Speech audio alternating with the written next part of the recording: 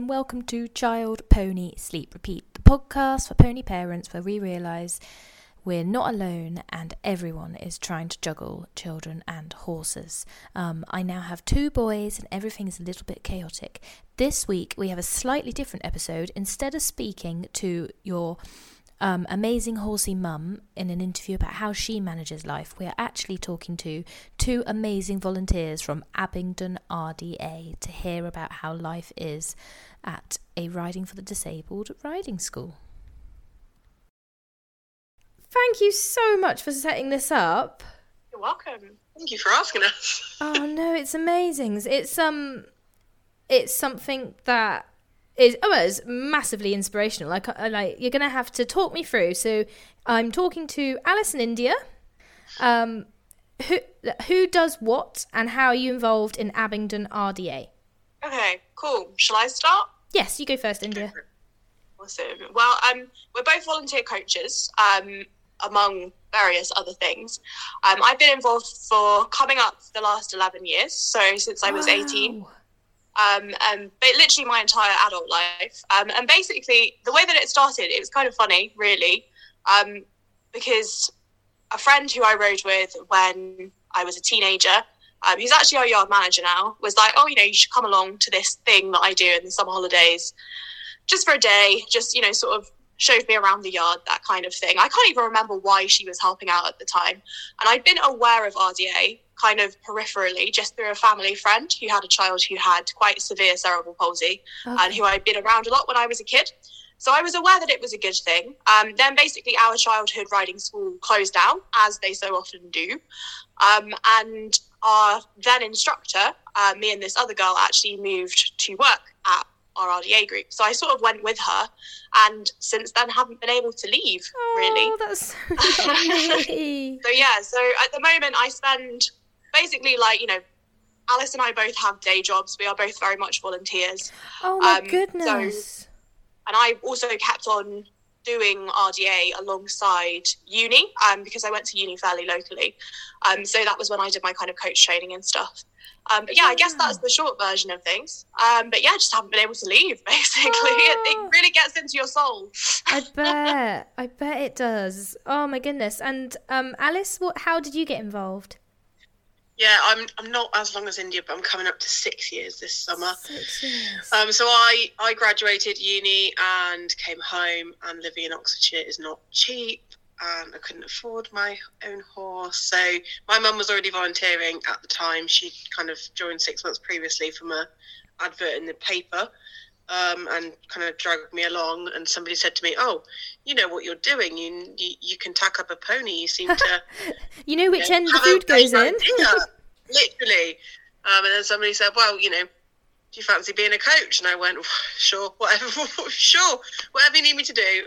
Basically, I couldn't afford to do horses any other way post uni in Oxfordshire. So I joined RDA, and like India said, it does get into your soul. So I've been coaching, I think 4 and a bit years now. Oh, wow. And I'm also a trustee of the charity, so I sit on the board of trustees, and ensure it all runs and carries on and exists, basically. So I've been doing that for 6 months. Well, that's like one of my main questions. So how does the RDA run? How does your RDA group run?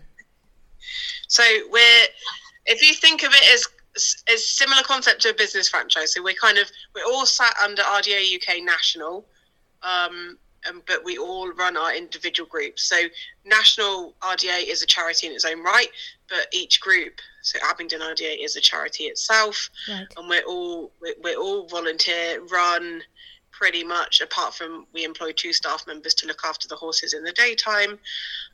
But we're governed by a board of trustees. There's 10 of us, and we're all volunteers on the trustees. And yeah, we just, I don't know how we do it, in all honesty. We're also an example of a larger RDA group. We are very, very large. It's one of those things where it is kind of how long is a piece of string. So not every single RDA group is going to look exactly the same. You will get some who sort of operate once a week on borrowed ponies from a riding school, and they hire those ponies and they just bring people in for a couple of hours. And that's kind of it, and they have, you know, a few riders, and that's still absolutely kind of worthwhile and wonderful and very much like part of how the charity works. But for us, we are essentially, I guess, more like a regular riding school. It's just that we don't have a regular riding school side of things. We are 100% RDA.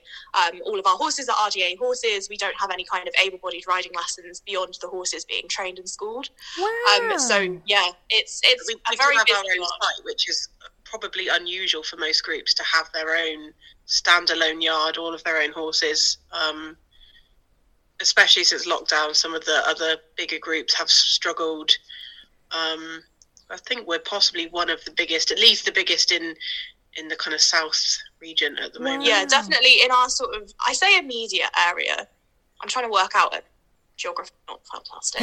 I'm trying to work out what a decent, but like I feel, yeah, in the sort of south. I feel like between Greater London and possibly North Cornwall, we're probably and so we're definitely one of the most active. How large is large then, ladies? What are we talking about?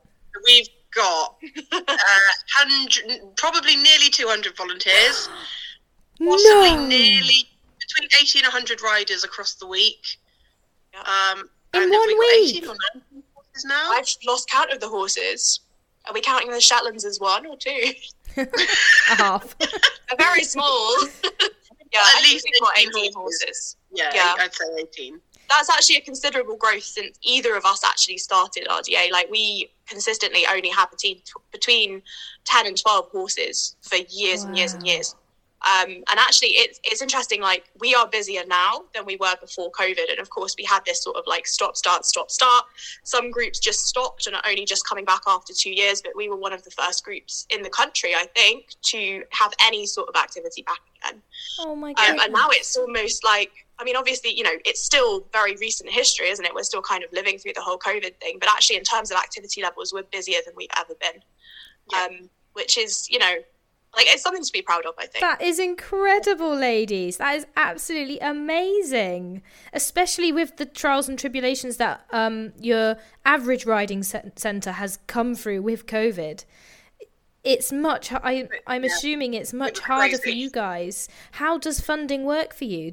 You know, we're completely self-funded, so it costs us probably nearly 100,000 a year to stay. Probably more now, to be fair. Yeah, it was 90. It was 90 before COVID, so I've rounded that up. Yeah, but that's just kind of general running. That's not including any major projects, any new horses, any major vet bills. They do happen. Goodness. Our riders do pay for their lessons, but a very, very highly subsidised rate of it's £50 a month. Oh wow! And they ride monthly. So it's about £15 a lesson. So it's like they've joined a club almost. So if you are a parent wanting to join, slot, they ride every week in their regular slot. They pay monthly. But yeah, if you compare it to riding school fees, it is a much reduced rate.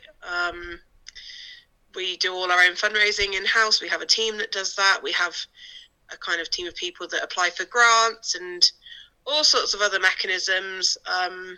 So yeah, it's a bit of a military operation. Wow. We're constantly chasing it. It's one of those things where you can't just sit back and be like, oh, you know, that's great. I guess if we could somehow raise 100k in one, you know, in one sitting, we'd be like, great, we don't have to do anything else for the rest of the year. But like, realistically, we raise the money and the horses eat it, or you know, they spend it for us pretty quickly. So it is constant. And you know, our charity, I'm not saying that Alice and I have been around for the last 45 plus years, but we were founded in 1975, so it's been, you know, it's been a constant thing for all of that time, really. Wow. That is, and we've had the same chairman all that time. She is 84 now. Well, the first year, I think. She is incredible. That's Yeah. amazing. So as a parent, how would you get involved with your local RDA if you had a child that you thought it would benefit? We used to get a lot of physio referrals, but that has dwindled since COVID. So we used to get a lot through children's physios. We get more which are just direct now at this point, I feel. Just but I think the big thing about RDA and getting involved in RDA is that there is almost always fewer spaces available to match the demand that there is. So, certainly for our group, although our chairman, Anne, is always managing to slot new riders into space. I'm like, how have you fit all of these children into my class? Where have they all come from? She's like, but you love them. You don't want to let them go now. I'm like, well, no. So we have a really, really long waiting list. And that's not just children. I mean, I know, a lot of the time we talk about the kids, and we have a lot of children. We have them from age 2, and then there's no upper age limit. So it's, it really is very open-ended. But I think it would be about, looking up your local RDA group, seeing how they operate, what sorts of things they're able to offer. Not all groups are able to offer as much as others. So, for instance, because we're quite a large centre, we've got purpose-built facilities, it means that we're maybe able to accommodate a larger range of disabilities than perhaps a small group operating out of a regular riding school. Yeah. And then it's a case of, what kind of spaces are there? And then actually, if, I know that it's easier said than done if you do have a disabled child, or indeed any kind of child, not that Alice and I would know, our RDA children are quite enough for us. But basically, okay, is there anything that we can do to help the group expand? Is there anything that we can do to support you? Because actually sometimes it's a case of having additional volunteers to be able to run, an additional lesson. Sometimes it's fundraising for another pony, additional equipment, that kind of thing.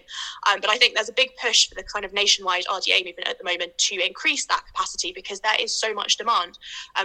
We're always talking about how great it is for the riders who benefit from it, but there are so many who just aren't able to get off the waiting list at the moment, which is really sad. Wow. We're actually having to consider closing the waiting list, because we've got nearly as many on the waiting list as we have riding, and it's just... Oh my goodness. It's almost giving people false hope that we will be able to offer a space anytime soon. And in reality, we are fairly expanded. Wow. We've just built a brand new indoor arena, international size, so we can run lessons back to back in 2 different arenas. But there's only so many ponies, I suppose. Yeah, and only so many volunteers. Yeah, we're really very short of coaches. Very short of coaches. It's really difficult to get coaches trained up and find the right kind of people that are willing to give the amount of time it takes to coach. And yeah, we're very lucky on the pony position, to be honest. We've got a really good team of ponies, including bigger horses for the adults, which are really hard to find at the moment. I can imagine. Yeah. As we were just touching on COVID, I imagine if you had to buy any horses in, say, the last 3 years, that has been quite a feat. Yep, so lots of people think we just get given horses, which is a bit of a myth. Lots of people think, I've got a lovely half-retired pony in my field, I'll give it to the RDA. Where actually, it's a massive misconception that we want half-retired horses. We need really sound, really fit horses to do our job. So we have to buy pretty much all of them from the market, from private sellers. And it does cost so much money. Well, it does as well, because you've even in buying, so I'm thinking of my own horse Bob. He's fantastic. I always joke he's, you could set a bomb off next to him and all these things, but he still might not quite be what you guys want. So you could spend the money getting him, and I could tell you, oh my goodness, a pheasant can fly out from under his foot and he doesn't even turn an ear, or he's actually walked under a Manitou whilst it was digging. He's just the fearless type. But if he wasn't quite right, if you got him there and it was actually he's not good with this or he's not good with that, you've already spent the money. You've then got to retrain. Yeah. And actually you never know whether the horse it does happen. Put it there. Yeah, it does happen. It could be the most perfect horse on paper, and it just doesn't take to something really tiny, which it will have never done in its whole life until it gets to us, like somebody being hoisted onto it from a wheelchair, dangling above its head. Some of them completely freak, understandable, or having 2 people running alongside while they're trotting, helping support a rider. Bigger horses will have generally never done lead rein kind of work until they get to us, and some of them go, what are you on about, dragging me around on this rope? I don't understand. So you know, they may seem perfect in theory, but we have to take a punt on them, and it doesn't always work, and we do sometimes have to lose money selling them on to the right home. Yes, you can't fit a round peg into a square hole when it comes to safety. You can't, and if they don't enjoy the work, it's not good for them, and then if they don't enjoy the work, they're likely to misbehave, and it won't be good for our riders. So it does have to be right for the horses as well, and it's the risk you take. Yeah. I think the sort of, like, the additional part to that idea of, you know, people thinking, oh, RDA horses are all sort of, you know, ancient, three-legged, essentially lovable but not very fast. It's one of those things where actually I think people almost see it as this sort of horse sanctuary, right, where, you know, you can just sort of drop off your old horse and he'll have like a nice time. But actually that's vastly underestimating, firstly, the level of care that we give to our horses. I mean, I always say, if I was a horse, I would love to live at our yard. Like, it's a very nice life. It really is a very nice life. And also the fact that, you know, we are asking a lot of them. Like, yes, there will definitely be the tiny kids in, like, what we call it the baby class, but it's more like the toddler class, the preschoolers. Yes. And they will be sat on a pad on a horse with, you know, a person each side holding them up often. And they just kind of, you know, go around and put a ball in a bucket, that kind of thing. But that'll go right up to our riders who are competing in dressage at a national level. We've just started show jumping as a group. So actually, you know, there are a lot of things that these horses have to take on, and if we didn't look after them properly, and if we didn't take their welfare and their fitness and, you know, their mental sort of, you know, their mental well-being even seriously, then we would be nowhere. We wouldn't have anything. You know, yes, you can get mechanical horses, but like, yes, no, that makes perfect sense, and you know, it does bring home the multifaceted balls that you are juggling as an RDA group. You've got not only the children and the adults that have come to you, you know, not for rehab, but for their well-being, their physical and mental well-being, but also the ponies rely on you, the volunteers come in, you've got the people who actually work for you, because I'm assuming it's not all volunteers, you must have some core staff. We have 2 members of staff, one full-time and one part-time, that care for the ponies, but everyone else is voluntary, yeah. Wow. So, how do you, with volunteers, I'm trying to phrase it, how do you vet them? Do you say to them, look, you can't just come on the one-off every now and again, or do you say, one-off is fine, anything you can do, it kind of depends what they're coming in to do. So if they're coming in to help the horse care side of things, irregularity, shift patterns, one-offs, not necessarily too difficult. They can manage that on the yard. They just kind of, if they've got extra people some days to help, bonus. If not, they're okay. If they're coming to help in a class, so if they're coming to help India or I run our lessons, we do ask that they can kind of regularly contribute. And right. Obviously people go away, things come up, but we ask that they plan that and let us know, because if we don't have enough volunteers to run, we do have to cancel sessions. We have to have enough people to safely run. So it kind of depends what they're coming in to do, but generally people pick a slot weekly and stick to their slot. And, you know, we've all kind of got our own little teams going to help the classes. Especially being such a big enterprise that you've got, it's, you know, it's a lot to juggle. But we get people from all backgrounds. We get people that have had absolutely no experience with a horse before, ever, and maybe local and just thought, I'll try something different. I'll try and support a good local cause. And we have to completely train them from scratch on how to handle a horse.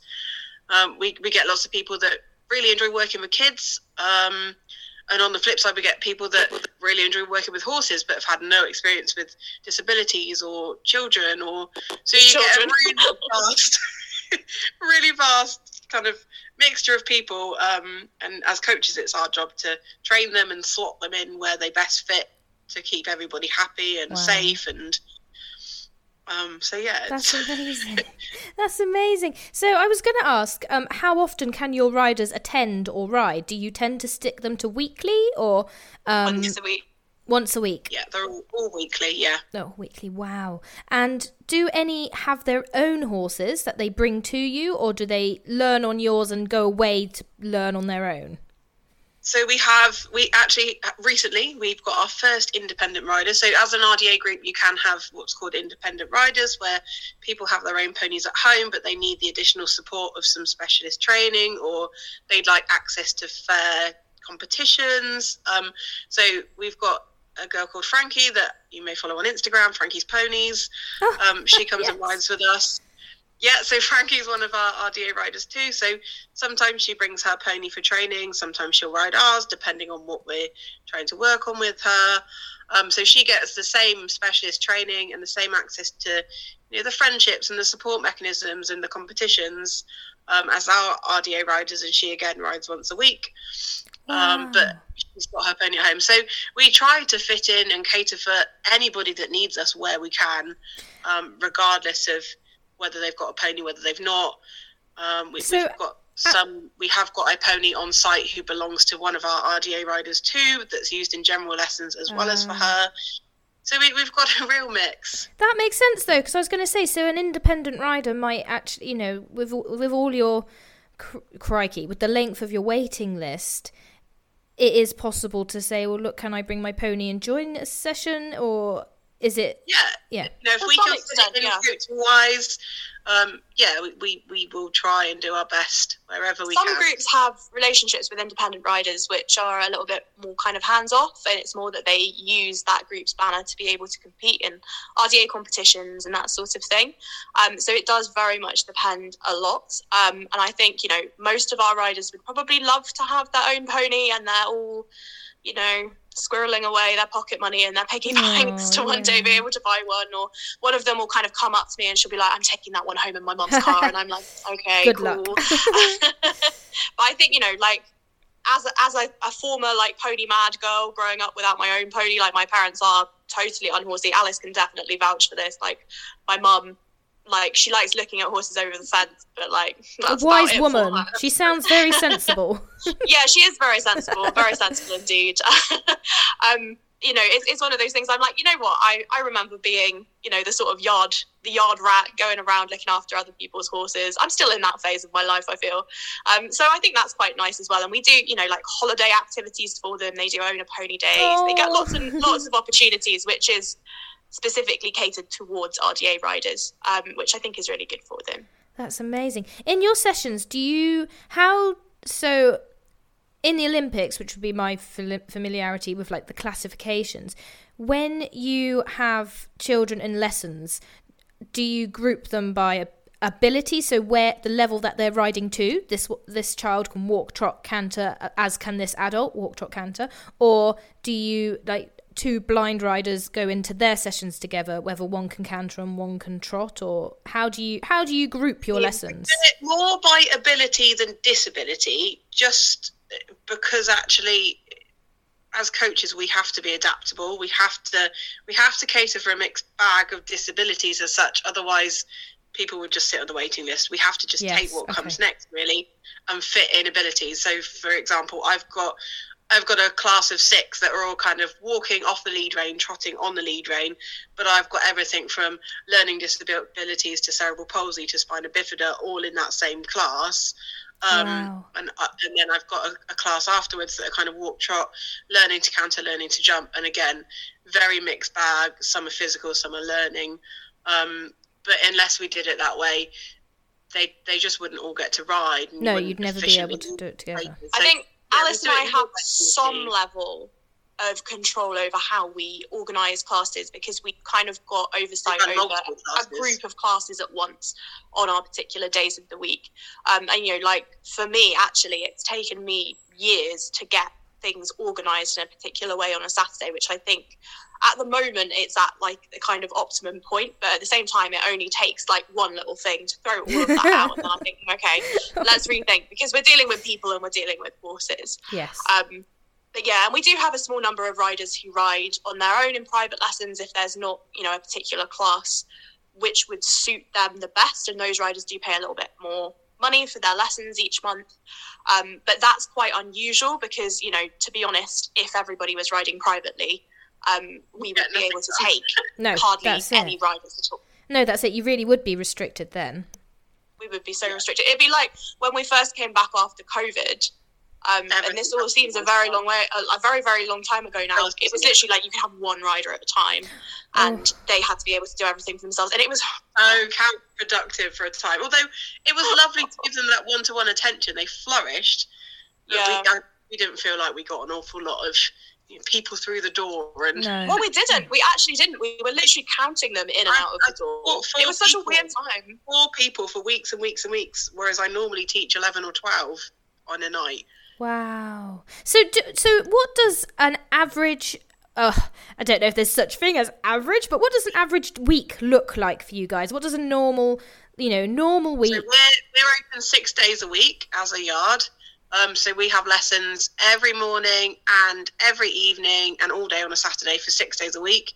Sunday is the day where either the horses completely have off, or we will do able-bodied riding and training with them, or they will go out hacking with our volunteer riders.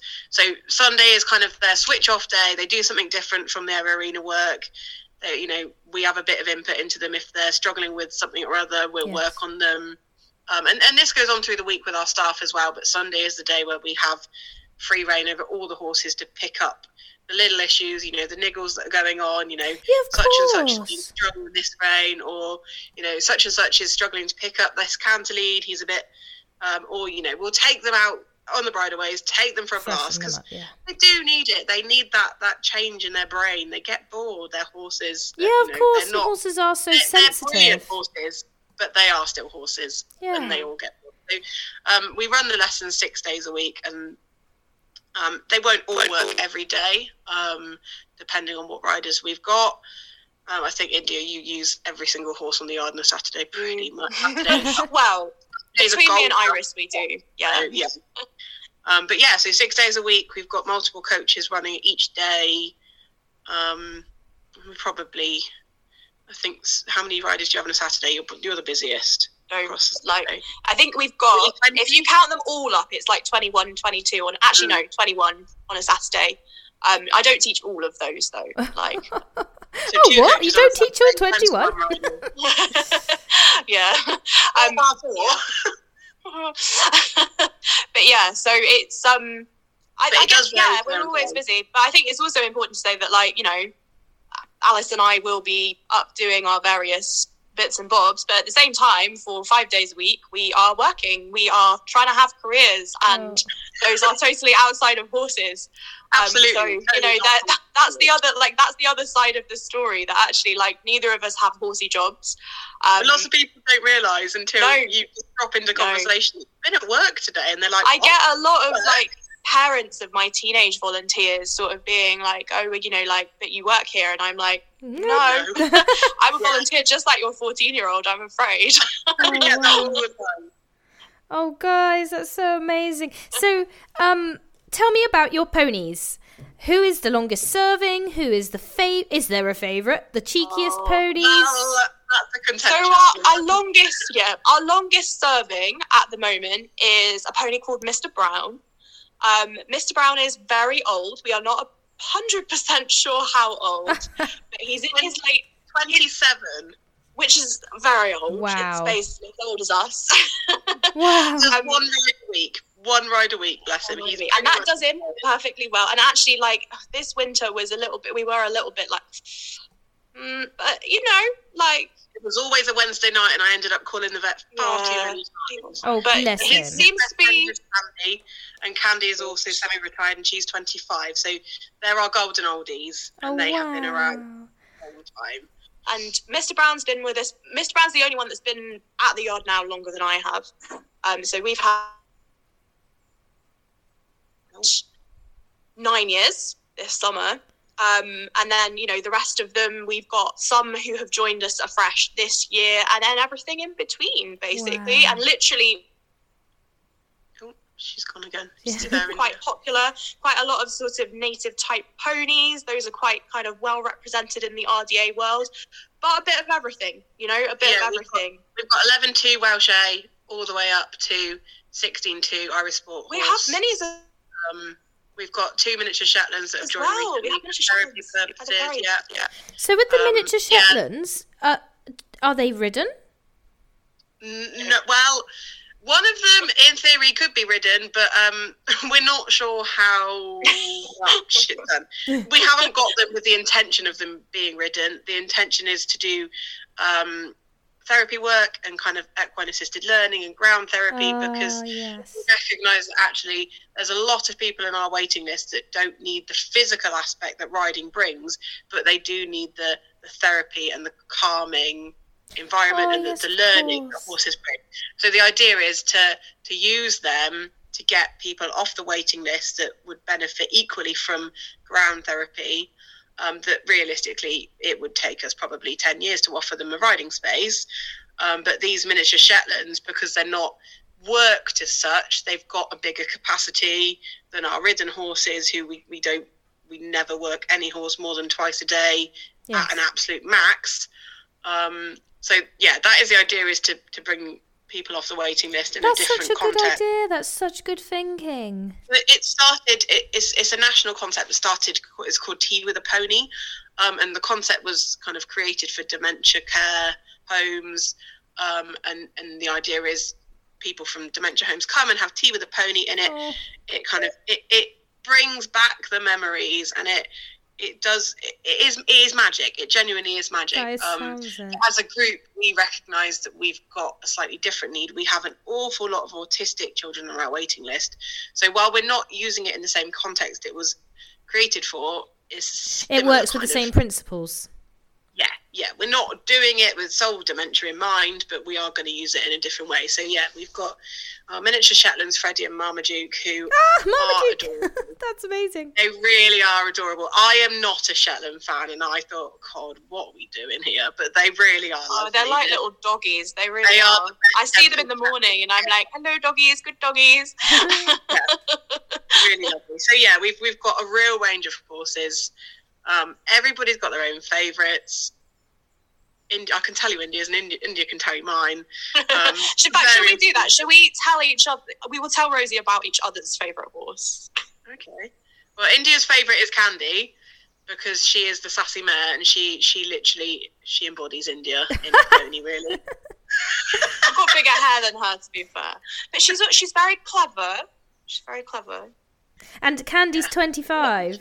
So you'd be going out. I think she might be older now, actually. You'd be going out clubbing with her if you two were out together. Yeah, we probably would. I've been taking her along. I mean, bless her. She gets very excited. We took her to what we now know to be like, that was kind of her last show in 2019, and she hadn't been out for a little while, because, you know, like, she just had this really bad habit of, like, looking at the calendar and going lame the week before the regional show. Never tell them. And we'd be like, are you joking?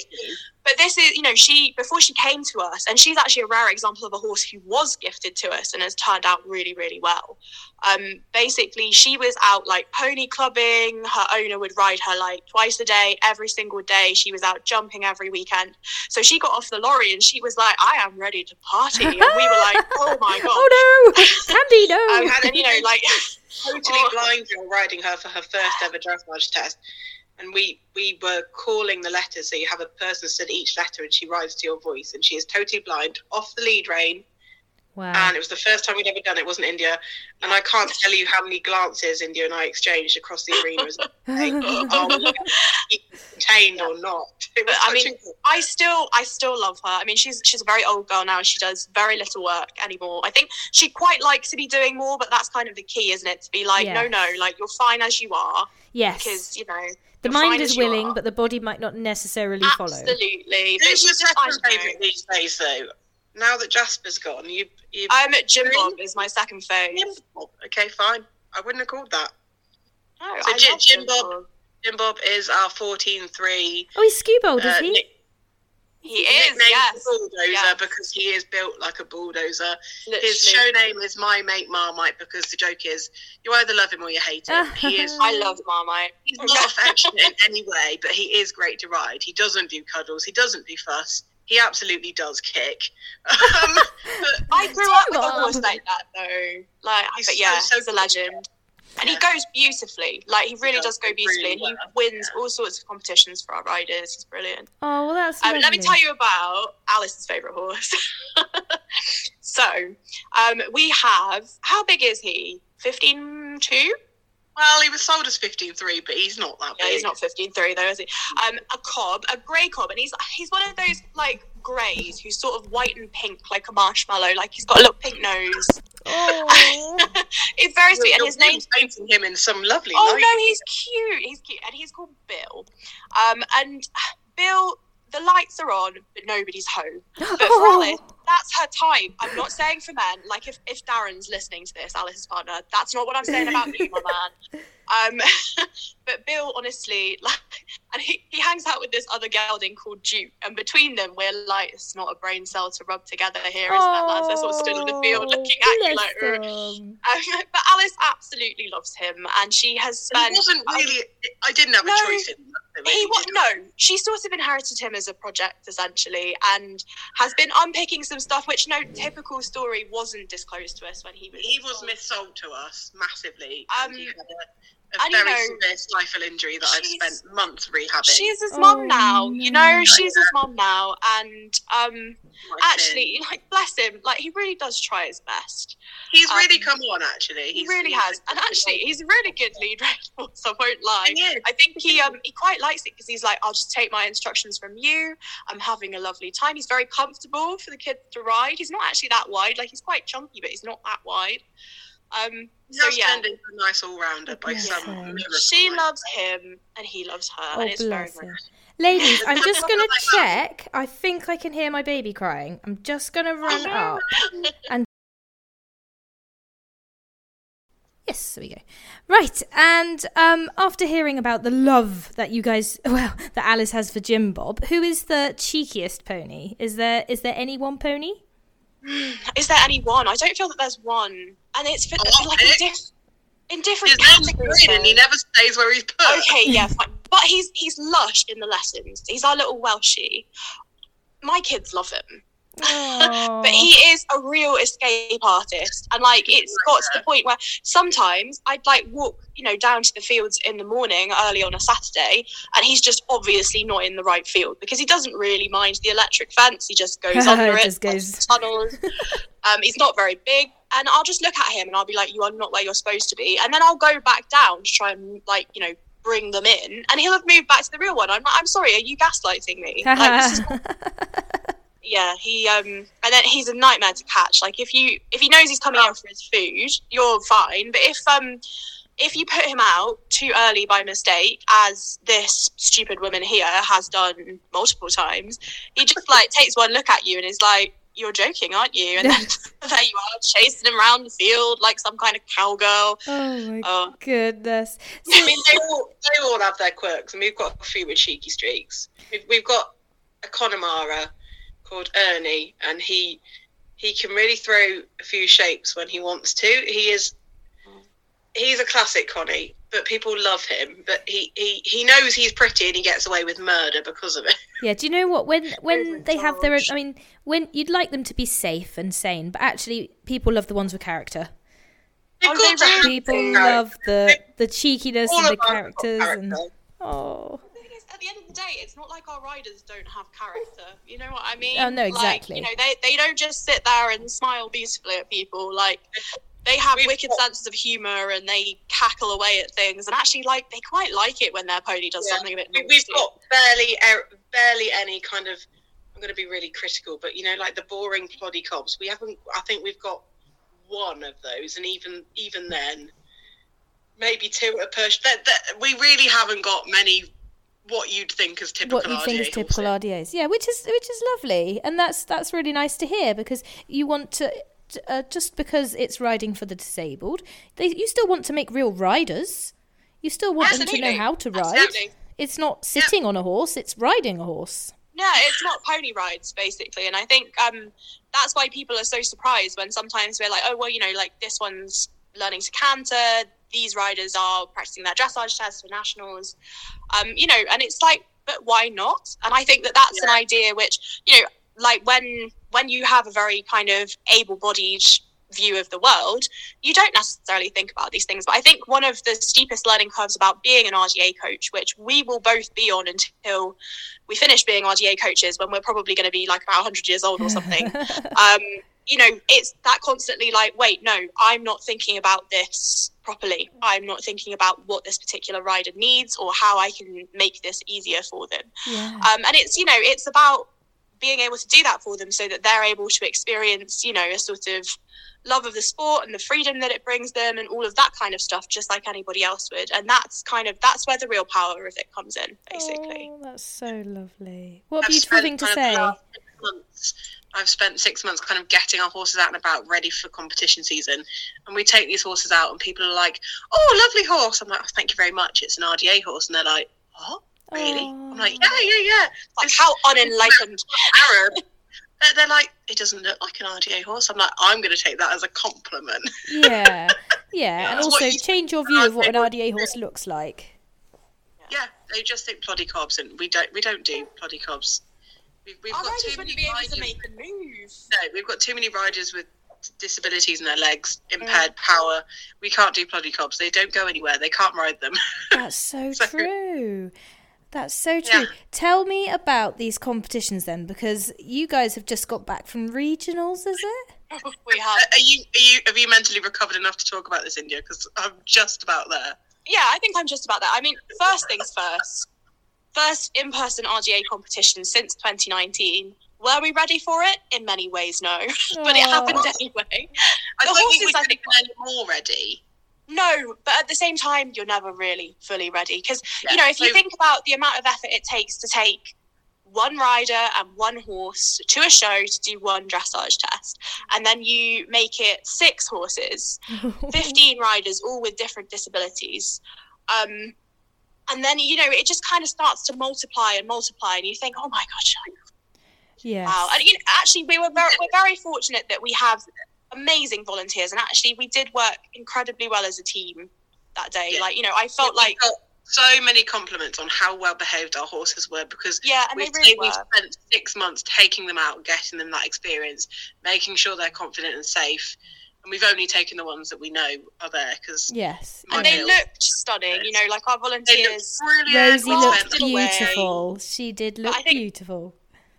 So I think, I mean, I guess the kind of main thing is that RDA has this championship set up, and actually the national championships, which is what the regional championships are a qualifier for, are the largest event of its kind in the entire world for disabled riders. And actually our group has attended every single one that has taken place.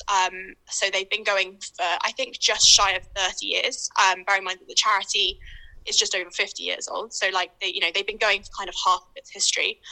And of course it was just like no question, like we were definitely going to get out and about and, you know, sort of go back to it. But I think it's a really all-encompassing thing. I think it was a very busy weekend. Very busy that weekend. 4 a.m. start was not. It was. I felt jet lagged by the end of the day. You know, like proper hangover.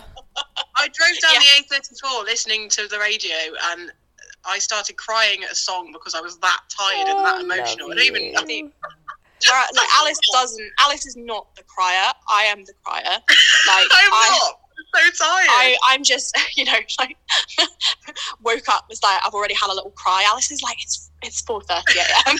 I'm like, yeah, I've already had a cry. But yeah, so I think it's an amazing weekend full of huge achievements, and although it's busy and stressful for us, we would not change it for the world.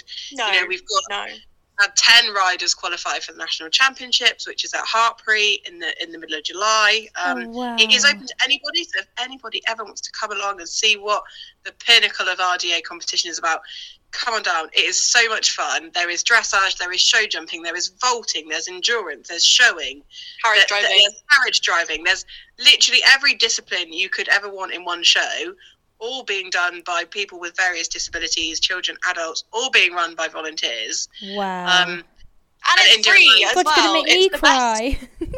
Honestly, it's the best end of the year, and India and I get to go and stay away with the horses, have some fun. And so we don't sleep for that either. Like, this is the thing. I mean, it sounds awful. Like, I know that we're not that old, but like we're 3 years older than we were at the last one. And I'm like, do I have the stamina after all of this like time in lockdown, staying at home, chilling? Oh, bless I'm sure we will. But yeah, so we've got qualifiers all the way from. So in RDA, you can compete in dressage tests just in walk. So we've got riders that only ride in walk dressage, all the way up to a prelim equivalent of RDA, so canter tests. We've got our independent rider Frankie, who's qualified in the show jumping for the first time. So we've got that and everything in between. We're taking 10 volunteers, 4 ponies for the 3 days over a long weekend. And you get groups from all over the country. People come from Scotland, they bring their horses from Ireland. We are very lucky that we are generally just down the road. With these competitions, can riders receive sponsorship? Can you say... could you say, right, we have Polly here. She has qualified for the walk test at Hartpury. She is looking for a sponsor to make her dream possible to go. Can you do that? Can can individual sponsors? I think in theory you could, but at the same time, it's a much more affordable way of accessing a competition than any other form of competing in a national championship. So for instance, this year we're asking for contributions from our riders and their families to go towards things like paying for the horses to get there, hiring the horses, the cost of entry, all of that kind of thing. I mean, that said, if anybody wants to sponsor any of our riders, we're very open. Yeah, well, it's almost like, if you... just thinking out loud on a tangent, if you were to do a YouTube follow your rider, pick a rider, sponsor them, and then we'll do little clips of their weekly lessons leading up to, the road to Hartpury, as it were. And lots of groups have to do quite a mammoth fundraising effort to get there. Especially those with big travel, Yeah. I mean, like, for instance, the groups coming over from Northern Ireland, they're having to borrow horses this year because it's so much more expensive for them to actually ship the horses, essentially, because of, like, Brexit and all of that kind of stuff. And you just think, oh my gosh, like, but the fact that they are prepared to do it, and then there's us being like, oh, I don't know, it's an hour down the road, we've got so much packed, like, we've no idea, really. I feel it's so minor for us, but it's the most incredible atmosphere. You get all the groups from across the country, people that you only ever speak to on Facebook, apart from at the champs. Everybody's a friend, and you don't get that kind of atmosphere at horsey places very often, I feel. But RDA's kind of got it right, That's so lovely. Yes, you do get, sort of ups and downs in these competitions. Like, one of my riders, bless her heart, had a really rough time at the regionals. And actually, I think she will have learned more from that than it all going swimmingly, because anything can happen with horses, and there were just other things that just weren't coming together on the day. She's a bit of an overachiever. Horses she's a bit of an overachiever. Levelers. So, like, I think it's good that she's experiencing this sort of experience of not winning in a really supportive environment. But at the same time, like, at the championships, you're still like, it's still a party, like, whether you come first, whether you come last, there's still Prosecco chilling in the horse's water bucket, because we absolutely don't do that. The fact that you just get there is massive for a lot of our riders. Yeah, absolutely. And it is, going to Hartpury and competing in that massive outdoor arena is just huge. Wow. It's so, for a lot of our riders, like, learning disabilities, distractions are a massive thing. It's terrifying being the coach in that scenario. Just trying to keep them focused to get around a 5-minute test in that environment. We don't aim for anything more than getting around the test. Rosette is a bonus, but the fact that they've enjoyed themselves, like, and so many of them, they don't care necessarily where they place. I mean, some of them really, like, they're obsessive about, like, beating their score and all of that kind of stuff. But actually, sometimes, I really don't care. I've had the best day ever, and they just like to go, try the best, see their friends, support each other. Oh, that's so lovely. Ladies, I'm aware of the time here, so I was going to say, if you could sum up, if you can, if there's any way possible, what would you like to tell someone about the RDA? If you could say to your average parent, your average family, why they should come to RDA or why they should support it or volunteer, like, how would you sum it up? Okay, I like word games. I like words. So let's have a stab at this. I think English over there.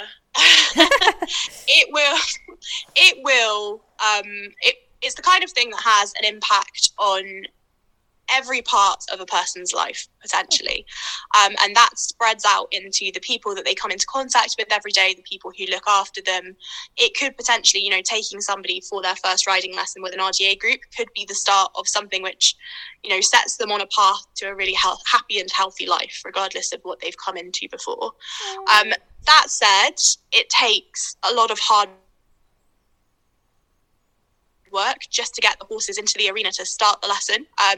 It takes a lot of hard work to be able to afford all of it, and it's the kind of thing where, you know, it really does take a village in every sense of the word.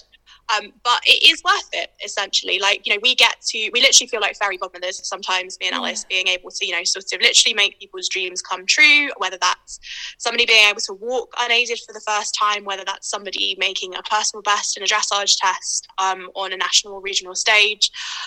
But at the same time, it's really important to acknowledge the graft that has to go into that from all avenues. So we're not perfect, but at the same time, we do know that we are doing something really, really important. Oh, India, that's gorgeous. Well done. You rose to the challenge. Full disclaimer, like, I have an RDA blog. I spend a lot of time talking about RDA, so I'm quite well practiced. Oh, give us your blog's name. So it's rdacoachindia.co.uk. It's been a little bit dormant for the last few months. I used to write every single week without fail. But, you know, it's been a tough few months in various ways for me, so I've kind of like let writing slip by the wayside, but hoping that I'm kind of finding my mojo. Can't keep all the plates spinning all the time. Hopefully there should be some stuff back on there very soon. That'll be amazing. You can't keep all the plates spinning all the time. Some of them have to stop. That ALS. No, we try. Sometimes the plates do smash. Oh, well, thank you so much, ladies. I feel quite emotional. Before chatting to you, I did look up my local RDA group. Mine is Hanford, which must be the school that's local to us, Hanford School. So I might There's quite a lot of groups that only do schools. So quite a lot of RDA groups will just take school groups into their groups. So we have one school group a week, but a lot of people only do schools. So yeah, we'll see. We've got Hanford, Bryanston, and I did look. Quite a few, actually. I was surprised. There were about 14 groups within the sort of Dorset area. So nice. Pop them an email and see what we can do. But yeah, definitely. I mean, just be warned, it is addictive. It is. Oh, but you know, it's cheaper than a lot of addictions. So.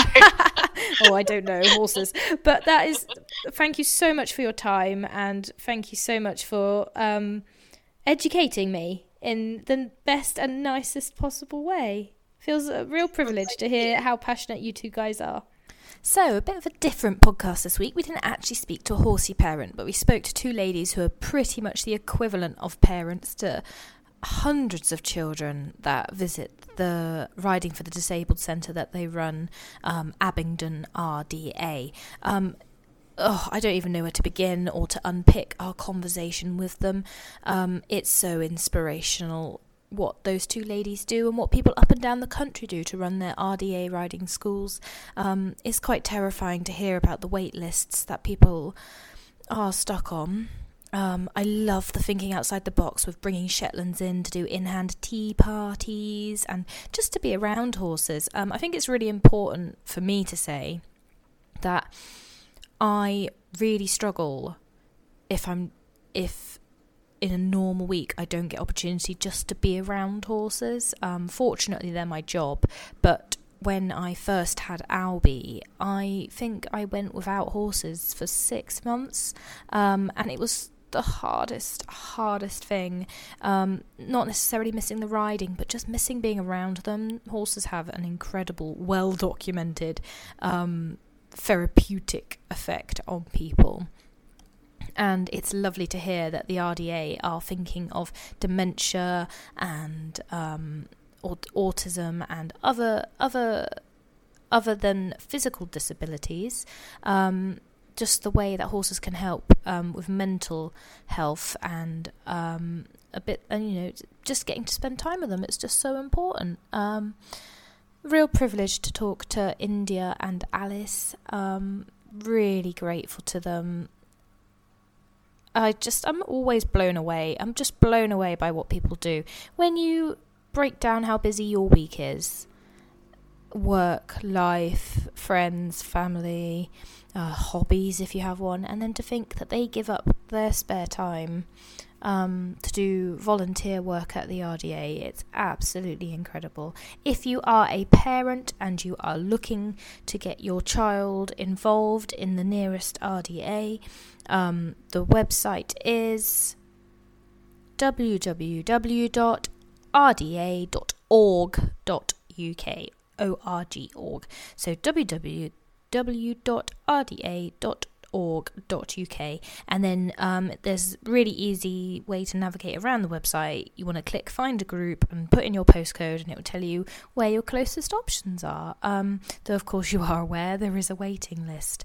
I quite like the idea of the independent riders, where you could have your own pony and go in.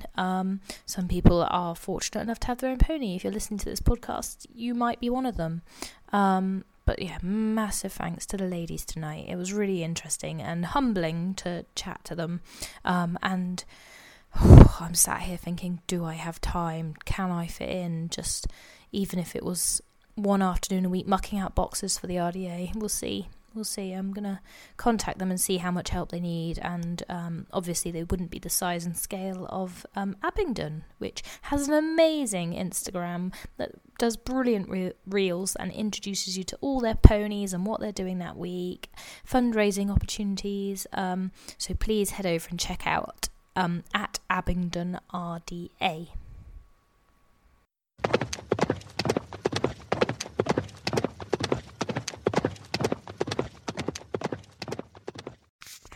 Hi, my boy. Hiya. What did you do today? We did some more schooling on Des, didn't we? Did some schooling. Actually, what have you done this week? Because on Friday... We had a nice hack, didn't we? That was nice. Our longest one yet, wasn't it? Our longest hack yet. And did trotting for the first time. Did some trotting for the first time. Which, is actually... It was good... I'd probably say a good half a mile of trot in total. Yeah. Yeah, easiest, yeah. And it's not the easiest pace because there's the rhythm of going up, down and posting to it. Someone actually pointed out to me as kids, you just learn to sitting trot and you bobble around on top of them, and then as you learn the rhythm, then you start to post. But I think as a grown man, that might be a bit painful. It's called posting when you stand up and down, is it? Yes, that's right. All right. It's a riding instructor would say that, but you just rise to the trot. Mm-hmm. But you did really, really well. No, I liked it. And I found it okay finding the rhythm. I didn't really want to do what you suggested, looking at the shoulders, and I think I'd just end up looking at the floor and probably be drawn to it. Hopefully not, my boy. No. No, you've sat your first proper spooks this week too, because he spooked at a log, didn't he? I did 2 spooks. Yeah. I'm ticking them off. You are ticking. You're rattling up the horsey bingo.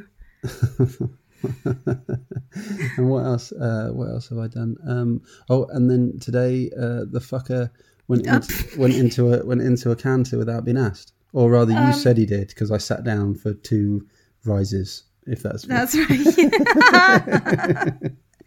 Desi, at some point in his life, has been beautifully schooled, and Josh, you had a connection, and we. Well, no, you missed. Yeah, you were trotting, and then in the corner where you technically. So when you learn to canter, you do ask for canter on a bend in the corner. So if you're in a school and it's an oval shape, when you get to the bends, that's when you learn to ask for the canter because you're already going round, and it helps them with the correct lead. So you got to a bend, and you sat for 2 beats trying to pick up the right beat. Trying to steer the fucker, probably. Stop calling him a fucker. He's brilliant. It was really good. You got to bear in mind that I'm trying to steer, stay upright, tuck my tail, and all that sort of crap. And then all of a sudden, Des was like, "Oh, you're asking me to canter, okay then," and he just he did. He cantered. I thought we were going to do the fence, but no. Shut up. But no. But as I said afterwards, is that as much as it was, I was like, oh shit, he's fucking running here. it was actually easier for those brief moments than trotting, because obviously there is no rise. No. So you just go with it. I literally felt like I was at Cheltenham and. Desi. Well, Desi will like that you thought he was going fast. Anyway, No, it's great. It's great, and I think as we said, I sound really horsey here. He clearly feels better in himself, doesn't he? Yeah, and he's walking with more purpose, and I find that easier, don't I? Yes. Than this constantly on at him. I mean, sometimes I think today. He just, even the kids, didn't they? Everyone felt lethargic, probably after that thunderstorm last night. Yeah, it was muggy. And I just felt I was just like I felt like I was AP fucking McCoy on a donkey on some absolute shithole racecourse. Shut up. And but I was just like, come on, Des, walk. And then once he started trotting, he was all right when he woke up a little bit, wasn't he? But definitely, I found it on our hack. He was striding out, and I found that a lot easier and more comfortable, didn't I? I think you're right. He has definitely found his feet here. I mean, bless him. He was the reason he came to us is that the chap who had him had 2 hip replacements, and said himself, he's too lazy. I have to kick him. I don't like it. So we knew that when we were getting into it. Yeah. But what has been lovely is in the last couple of weeks, when I've ridden him, I found when you get on. A little tap with the stick. Come on, you've got to walk on, do your work. And he's like, oh, all right then. And then he's quite interested in life. And he's quite, he's not slobbing along, not interested. He's looking around. He's quite perky. Yeah, I think... You trotted off in front of me on our hack. Yeah. No, he did. He was away. I'm really pleased at how much I'm enjoying it. And I said to you, it'd be nice... and I almost thought about it today, but of course, because we were juggling 2 kids, one of them had just woke up, the other one hadn't long woke up from him, and he was just like, I can't do it. But it would have been nice today to think, right, you walk back with Alb and Bob, and I'll walk the long way. Yeah. And just by myself. And, I'll be quite up for that. But yeah, no, I'm really pleased that we've found something that we can just, if we can get someone to look after the kids for an hour, or as of next week, Alb's back at school, so it's just nice, isn't it? Just once a week nice, yeah. to go for a hack. It's nice. It's nice. It's nice. Oh, well, that's good, because I said to you when we got back, I said the grin on your face after your accidental canter was just brilliant. Actually. Yeah, no, I really enjoyed it. Nice. And I think I said to you this evening, didn't I? I know when I first got on him, it was like, whoa, like tell the inner thighs what's just fucking happened. But the muscles that you're using are like, it's like, if anyone does stuff at the gym, like I remember I used to instruct a class, and they don't really use them that much anymore, but they are still in the gym sort of collecting dust in the corner. It's those stability balls. Oh, yeah. And it to me, the exercise that you would do more of now is kneeling on a stability ball and then doing free weights. Because you've got to think about everything, like, right, shoulders back, engage your upper body, engage your core, engage your hips, engage your glutes. Now you can walk. Yeah. And even then, I know that one of my legs isn't as strong as it. I can just feel it, and I can tell he's not right going one way or another. But it's like, it is such core stability to the. I now look at, like, as much as I'm never gonna want to watch dressage. Yeah, you suddenly look at them and think, fuck, they must be so strong. They are epic. So strong. So strong. Because, like I said, they're not, I can't imagine they would be easy animals to hold in that pose. In the frame. Frame. Pose, I like pose. No, frame. Yeah, in the frame.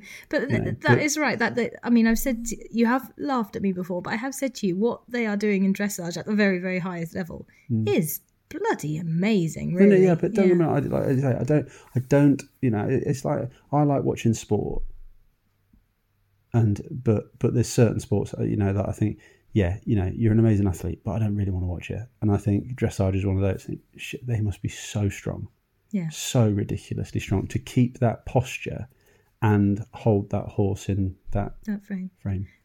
Is that Will? I think something's going on. Hang on, we're going to pause podcast.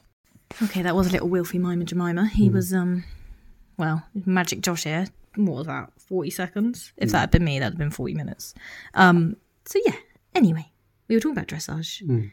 You now have a newfound respect Yeah, I suppose that's one good way of putting it. Yeah. And you've had respect. Because not only are they sitting perfectly, beautifully still, but they're also doing like 1,000,001 things as well. Yeah, stuff Hand that... there, leg there. Stuff that I wouldn't notice. Yeah, you know, exactly. Yeah. It's amazing. So no, you have had, I think, a really good week with one good hack with lots of trotting, and then a little schooling session in our field where you had to do circles, steering, trotting, and a little accidental canter. It's good. Yeah. Alb rode too. It's really nice because I think, you know, you've cracked it with his psychology, haven't you? And that Bob is now Spider Pony with a couple of Spider-Man like stickers Iron-on patches ironed onto his num there. Actually, little aside, Amazon, $5.99, 18 patches of Spider-Man, and if your kid is into anything, Thomas the Tank Engine, dinosaurs, My Little Pony, you can get any patch, iron-on, absolute bargain. Do not spend 30 quid on a num nub with Spider-Man on. He's away now, isn't he? He loves it. He thinks he's, in fairness, Bob's an absolute rock, and he's pretending to laser and shoot and all sorts up there, and Bob's not missing a beat. Bob doesn't miss a beat. Bob is well up for it because he just knows he gets dragged around eating food as much as he can. Yeah, it's really nice. Bob's so good. And Alb's got his tennis racket and his stick, and he's shooting and lasering baddies as he goes around for rides. And he amazes me because he's never ever wanted to. I mean, to be fair, he doesn't really want to now, but he likes to if he's asked. And he did ask to do it at the start of the week. That's what he wanted to do when he got back. He said, "Can we go chase Baddy's mum on Bob?" I was like, "Yeah, that's fine." Today he was asked to, but he was still really keen, wasn't he? He wanted to do it. I thought he didn't want to do it because he was frightened or worried. Nah, he's really confident. He's really casual. Just if he doesn't want to do something, he's never going to do it. And he's been like that with everything, hasn't he? Yeah, that's exactly it. So it was very funny because I thought he'd be quite frightened and don't go out for a walk, mummy, or don't let go of me, mummy. Whereas instead he's like, "Come on, mummy, trot on, the baddies are getting us." They don't, let's face it, like we thought the same about him going on a plane a few weeks ago. They don't understand what to be scared of yet, do they? Might be different if he ever comes off or something like that. And likewise, they've never, watched a film with a horrendous plane crashing or something stupid like that, which all of a sudden, makes it scary. They don't understand any of that. They just think, that's got to be wary of that. He's big. But you don't even think that he's running beyond his bloody legs today, wasn't he? With his he was chasing Des with his tennis racket and his stick. Des, we are so lucky with our boys, we are. But anyway, so we've had a really good week. So we've had a question sent in. She sent this in. She says, "Can you ask Josh this?" But I'm sure she means, "Can we discuss it?" Because people seem to forget I'm also in this segment of the podcast. Hello, I'm Rosie. This is my husband, Josh. Everyone just thinks it's you. All right. Okay. Come on. Right. Okay. Sorry.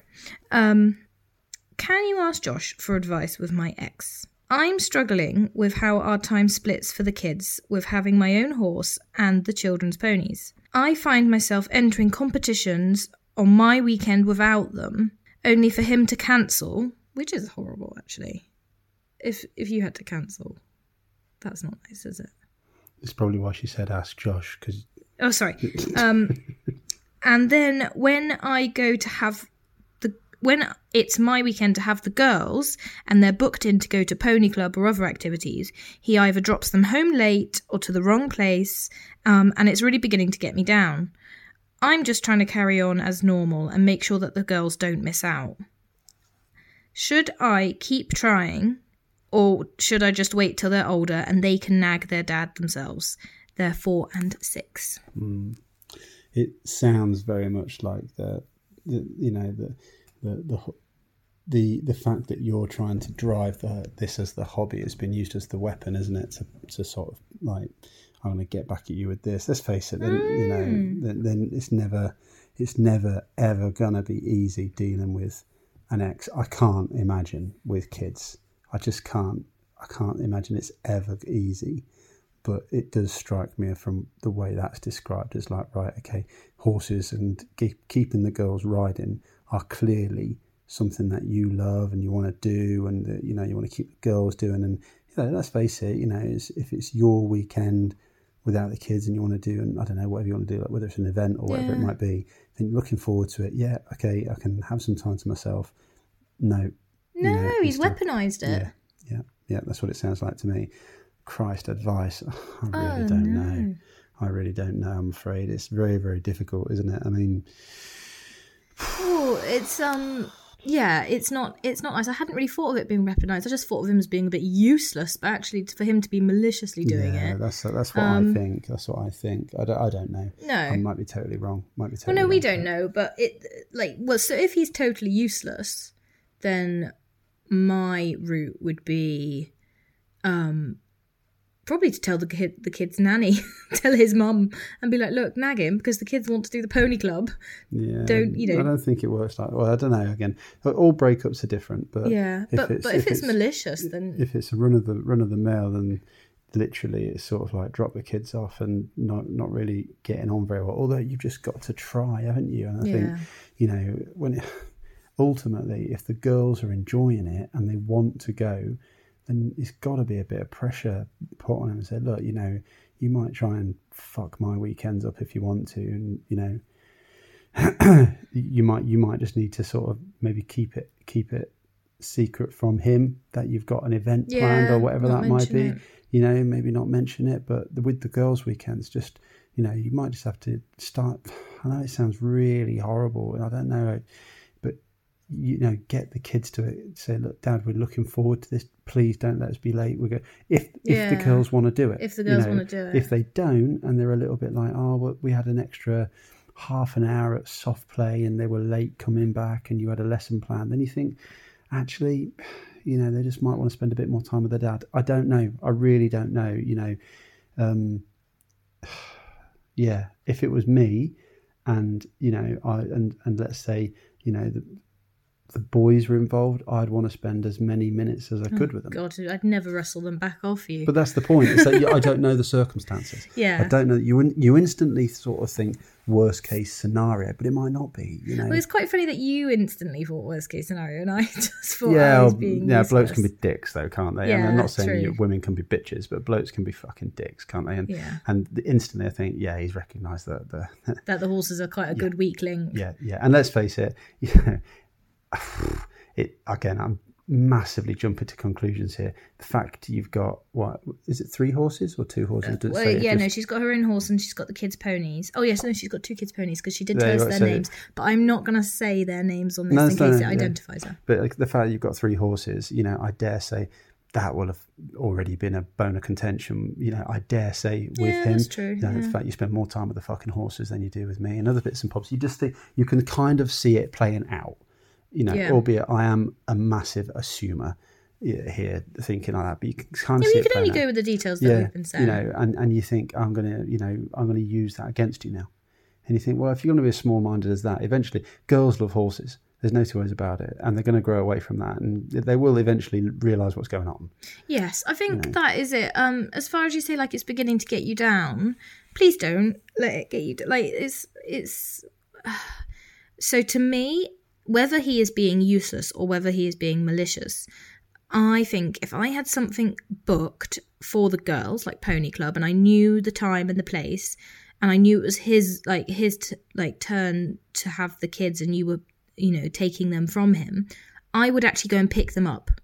So if they were at his, I would go and pick them up because then I know the time I'm picking them up, and I have control. I have control of myself and what I can do. I don't have control of what he does. If he's late, if he's 20 minutes late getting in the car, that doesn't bother him. It's 20 minutes. In the grand scheme of things, that's nothing. When you're towing a trailer with ponies on, that's a long time. So I think I would take control of what I can do in that situation. I'd be like, right, I can go and pick them up.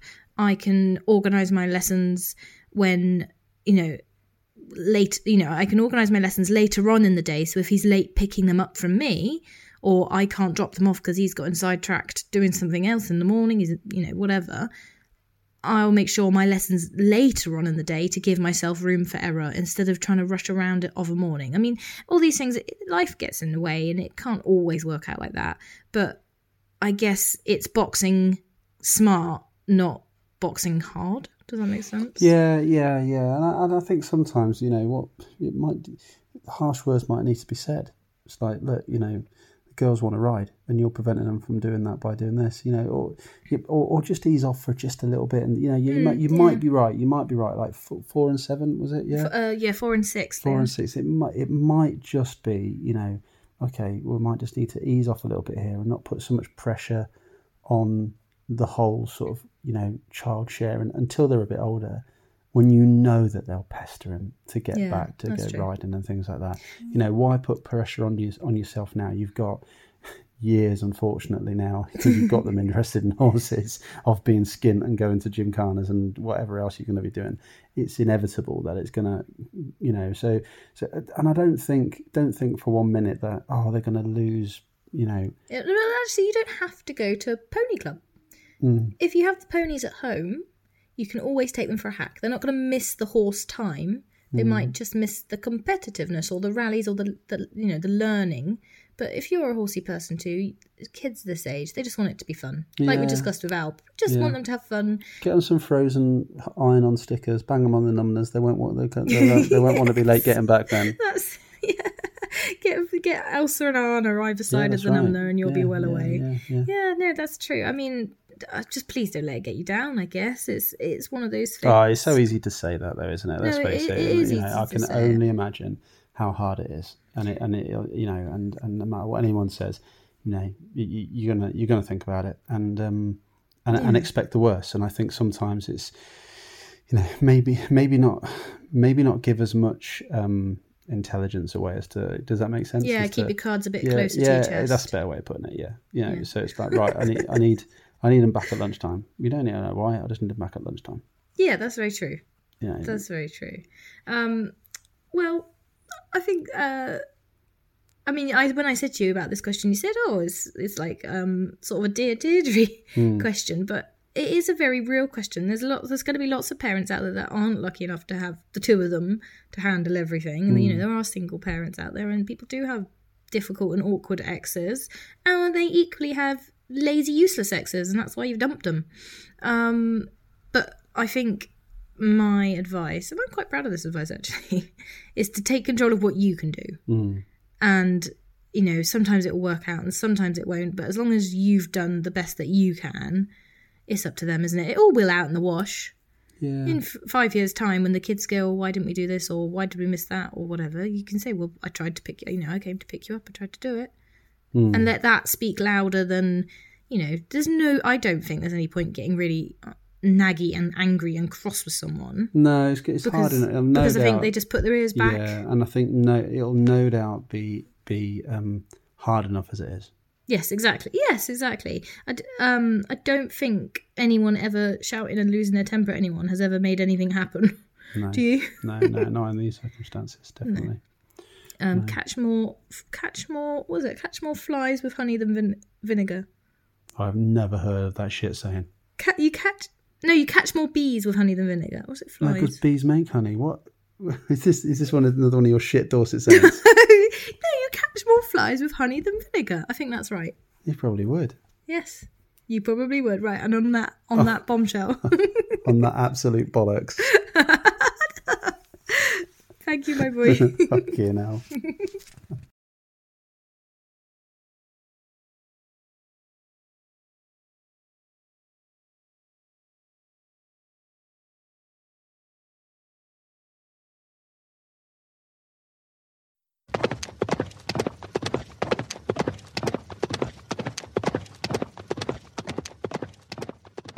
That's it. That's the end of another episode of Child Pony Sleep Repeat. Thank you for listening. I hope you've enjoyed it. I would really, really appreciate some feedback. I would really love it if you can screenshot when you're listening and share it to your stories to get the word out. Please tag me in it if you've got any questions, no matter how small or big you think they are. I had some amazing questions sent to me this week. People who've just found the account are sharing, asking questions that have been covered in previous podcasts, but obviously they've not caught up yet, or that it's sort of overwhelming when you come across a page that you think, actually, this is what I've been looking for. So I had a few questions this week about things like time management, how do we organise childcare, how do we organise round work, how do we, how to take a baby to the stable safely. These are all things that we have talked about, and they're not things like, I'm no expert, I didn't know how to do it. You learn as you go, but in speaking to all the amazing ladies that I do on the podcast, you soon learn tips and tricks. So no questions too big, no questions too small. Don't worry if you think it's been covered before, because I'm always happy to point you in the right direction if you want to be advised of which podcast episodes to listen to. You've just found us, you've listened to this one, and you think, well, actually, I want to hear about this from this person.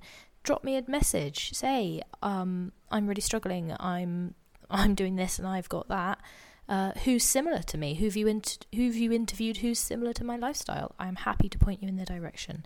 Get in touch. Get involved.